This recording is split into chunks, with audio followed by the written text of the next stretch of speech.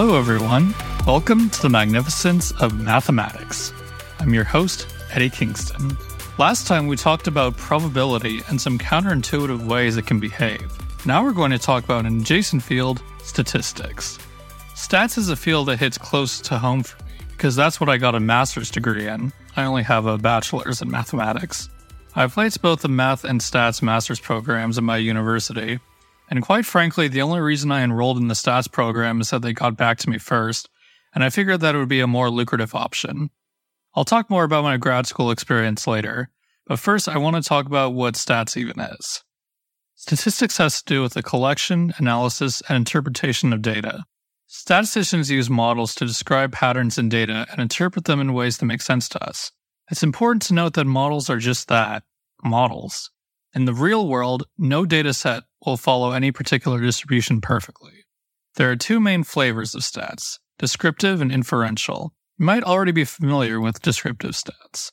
Basics of descriptive stats are what you learned in school: mean, median, standard deviation, variance, etc.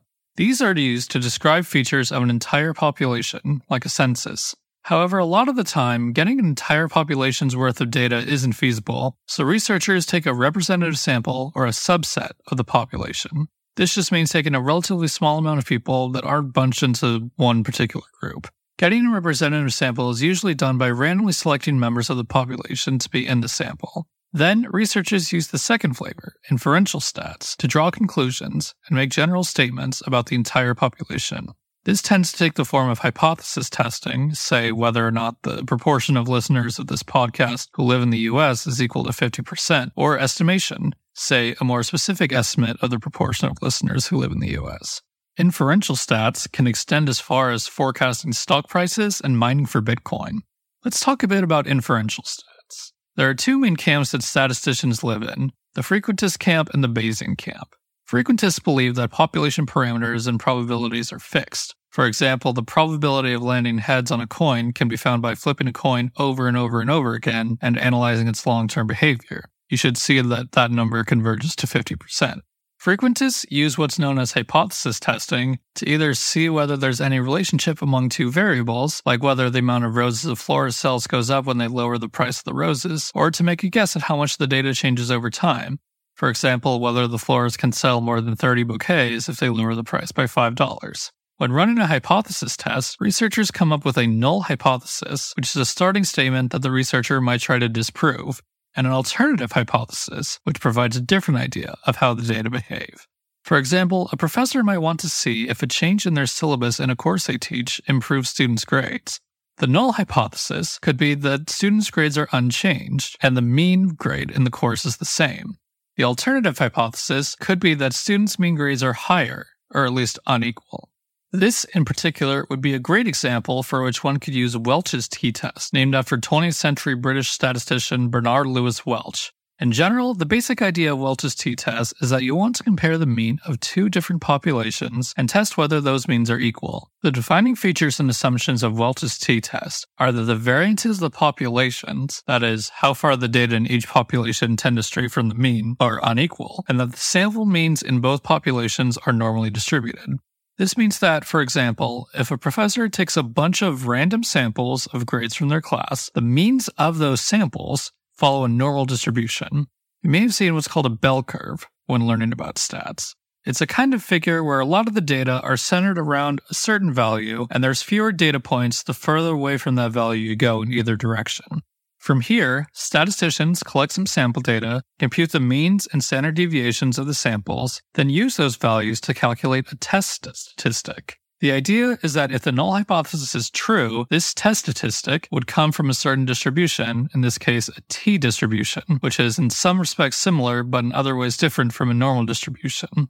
Then researchers use this value to calculate a p-value. A p-value is the probability of observing a certain value, assuming the null hypothesis is true.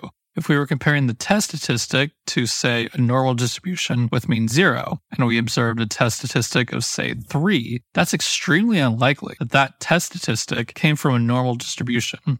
So a researcher would reject the null hypothesis in favor of the alternative. If the test statistic was closer to 0, say 0.3, they would say they fail to reject the null hypothesis. Threshold p-values vary from field to field, but the most common significance level, that is, the highest p-value which one would reject the null hypothesis, is 0.05 or 5%.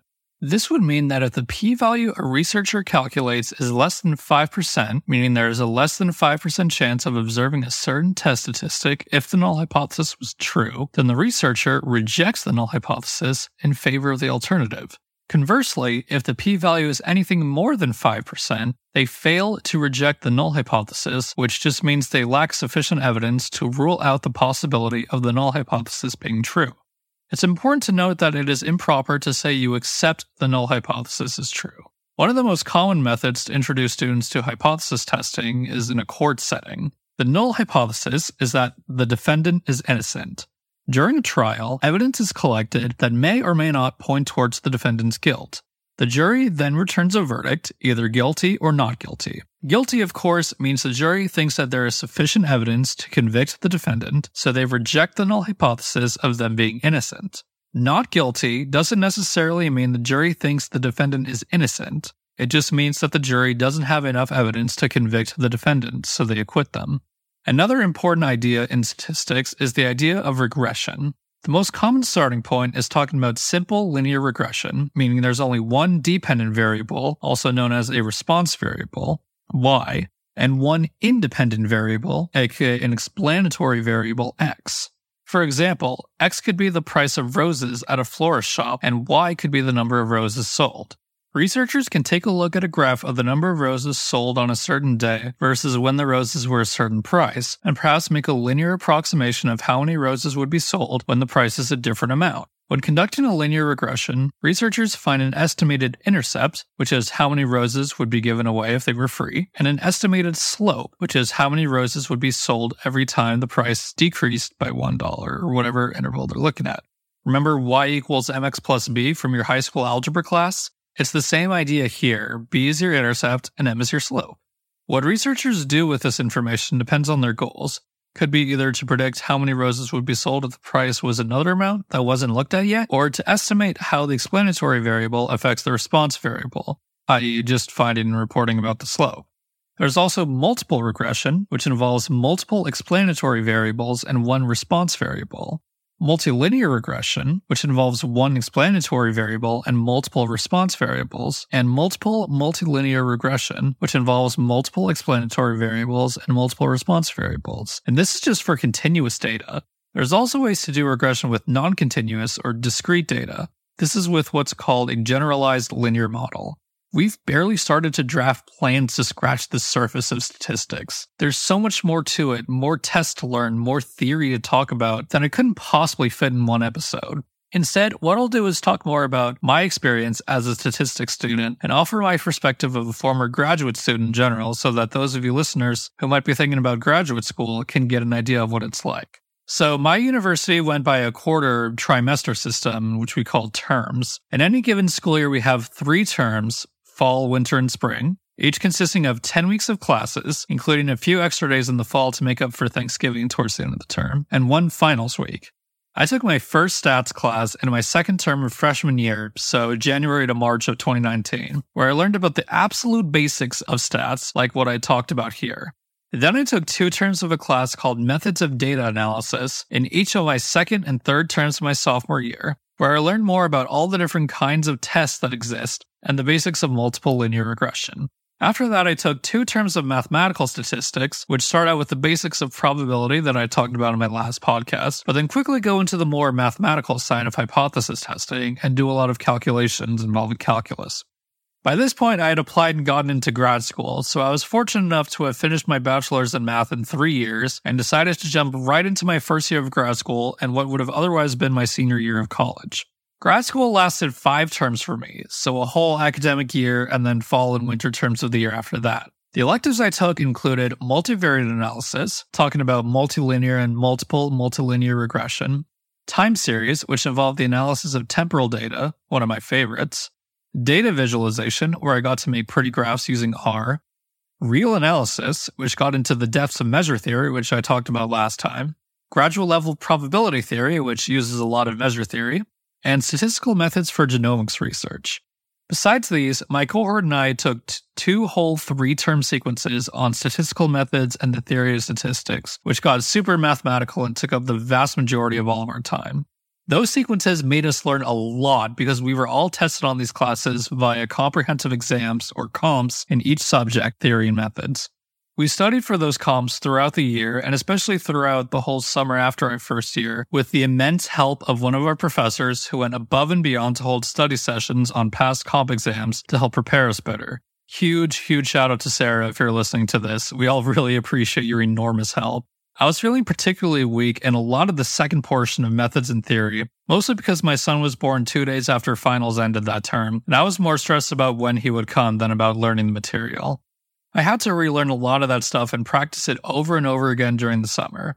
Thanks to Sarah, my friends who I studied all summer with, and the department allowing us to use cheat sheets on each exam, I was able to pass both exams at what was known as a PhD pass, which meant I scored higher than the minimum required on each test to qualify for my school's PhD program, as opposed to an MS pass, which was enough to graduate but not enough to qualify for the PhD. I originally thought about staying and going for a PhD, but with raising an infant son and just being burned out in general, I decided to just stop after 5 terms with a master's. And whenever I think about it, I'm so glad that that's what I ended up doing. I just finished this past March, so grad school for me went from September 2021 to March 2023. Don't get me wrong, grad school was overall very rewarding to me. I made a few great friends who I still keep in contact with regularly over Discord and got to work with some absolutely brilliant professors, one of whom I learned in the middle of my 3rd term was the mom of a guy I went to elementary school with. But I would be lying if I said I didn't notice my stress levels even in my last 2 terms when comps were over versus when I was done and started a new job and moved into a new house in March. I miss the people, but I don't miss working around the clock on homework and devoting a significant amount of time each weekend to that, plus grading for my teaching assistantship. Speaking of which, those of you who went to college probably remember taking at least one class that had a lab component, where a graduate student walked you through how to code something or how to dissect an animal or something depending on the class.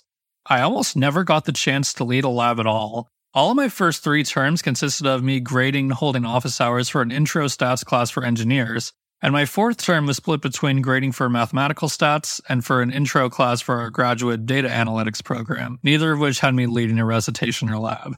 It wasn't until my last term that I had my first class where I actually led a coding lab, which, coincidentally and poetically, was for the very class that I first took as a freshman. I was a bit nervous about the idea of publicly speaking and leading labs, but I actually started to enjoy it after a few weeks. It helped that a lot of it was just me doing some basic live coding in R, a programming language that I had been using for 4 years up to that point, not having to make much eye contact with the students. It was mostly just 20 minutes of me going through how to do some analysis that the students would have to replicate on their homework, and an hour of me walking around the room answering questions as students worked on their lab assignments. The last term of the program involved working with a professor on a project. For the master's program, this doesn't have to be anything novel. It could just be you learning about something you didn't touch on in any of your previous classes and writing a 10 to 15 page report and making a presentation on it. For example, one person in my cohort who graduated the same term as me did their project on Deming regression, a special kind of regression. My project involved using social networks to model relationships and alliances in an online game of Survivor, which was really fun and one of the highlights of the program for me. I'll talk more about that project if and when I do an episode on graph theory. If I had to give some advice for future grad students, here are some suggestions I have. 1. Go to office hours, especially if you're in a situation like me where you'll be assessed on the classes you take through not only a regular final exam, but also a huge comprehensive one at the end of the year. Your professors want to see you succeed, and they want to do what they can to help you learn. Nobody will let you fail out of the program as long as you do what you need to do to learn. 2.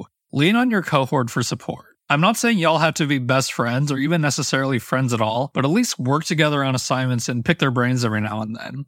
More likely than not, y'all have different backgrounds and experiences, and therefore unique perspectives when it comes to problem solving. You might have certain strengths and intuition to impart on your cohort, and they might have different strengths and intuition to impart on you. 3. Join clubs or otherwise hang out with grad students in different departments.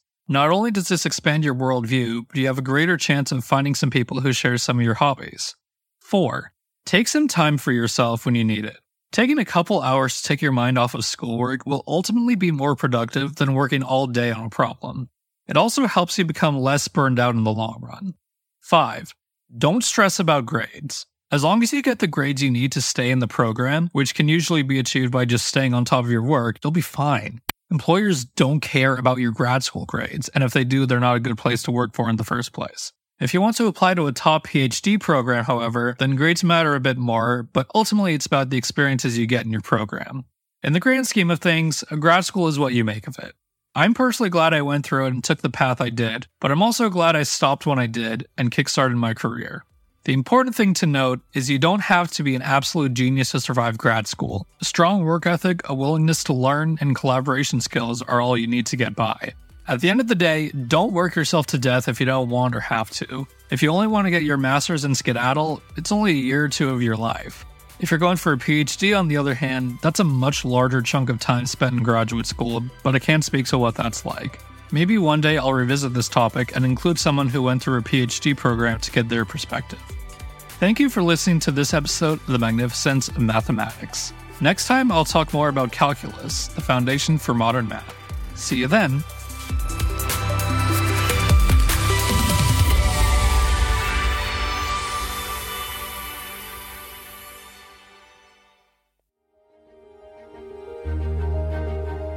Thank you for tuning in to this episode, proudly presented by the APNM Group, a subsidiary of Algebra Productions, LLC. We strive to produce content that informs, entertains, and adds value to your day. We value your input and would be delighted to hear your thoughts in the comments about this episode.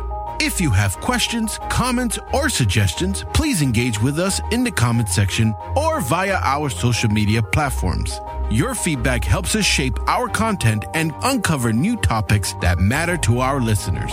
If this episode resonated with you, we kindly ask that you rate and review this show on your preferred podcast platform. Sharing this podcast with friends and family helps us reach more listeners and continue delivering content you enjoy. For more information about the podcast, the host, or our parent company, please visit the link in this episode's description. Also visit us on YouTube and Rumble to see and hear every content produced by Algebra Productions. Thank you once again for your time and support. Until next time, stay tuned and stay inspired.